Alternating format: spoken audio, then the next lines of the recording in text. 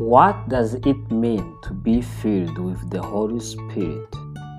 Being filled with the Holy Spirit is an experience of God's power and life-giving love that moves us to worship and obey.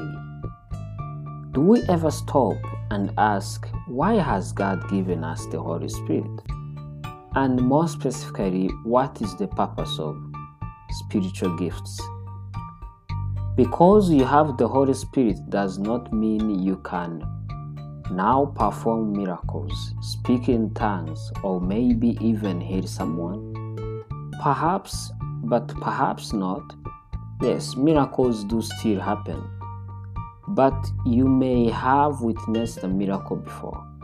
But miracles are not the primary reason God fills us with the Spirit. God fills us with the Holy Spirit to cleanse us from our sins. He also fills us with the Holy Spirit so that we can have a relationship with His Son, Jesus Christ.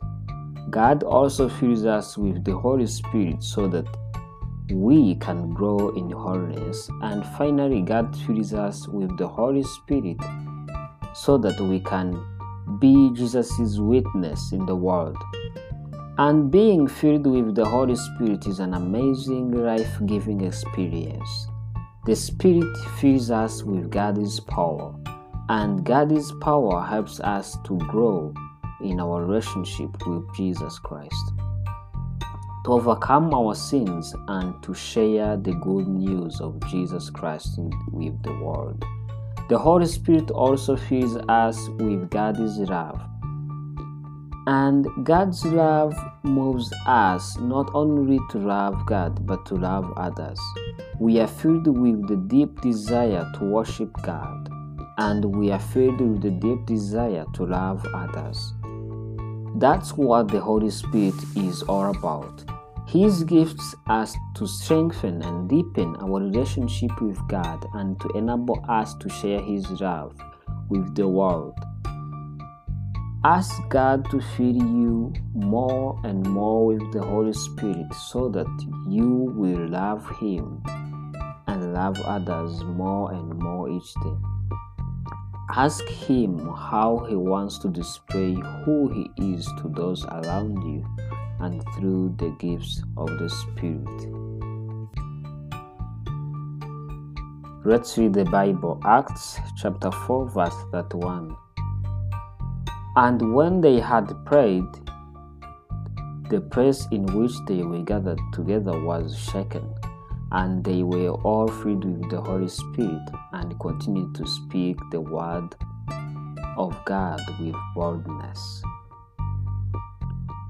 1 Corinthians chapter 12 verse 7 to 11.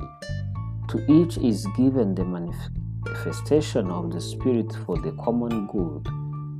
For to one is given through the Spirit the utterance of wisdom, and to another the utterance of knowledge according to the same Spirit, to another faith by the same Spirit, to another gifts of healing by the one Spirit, to another the working of miracles, to another prophecy, to another the ability to distinguish between spirits, to another various kinds of tongues, and to another the interpretation of tongues.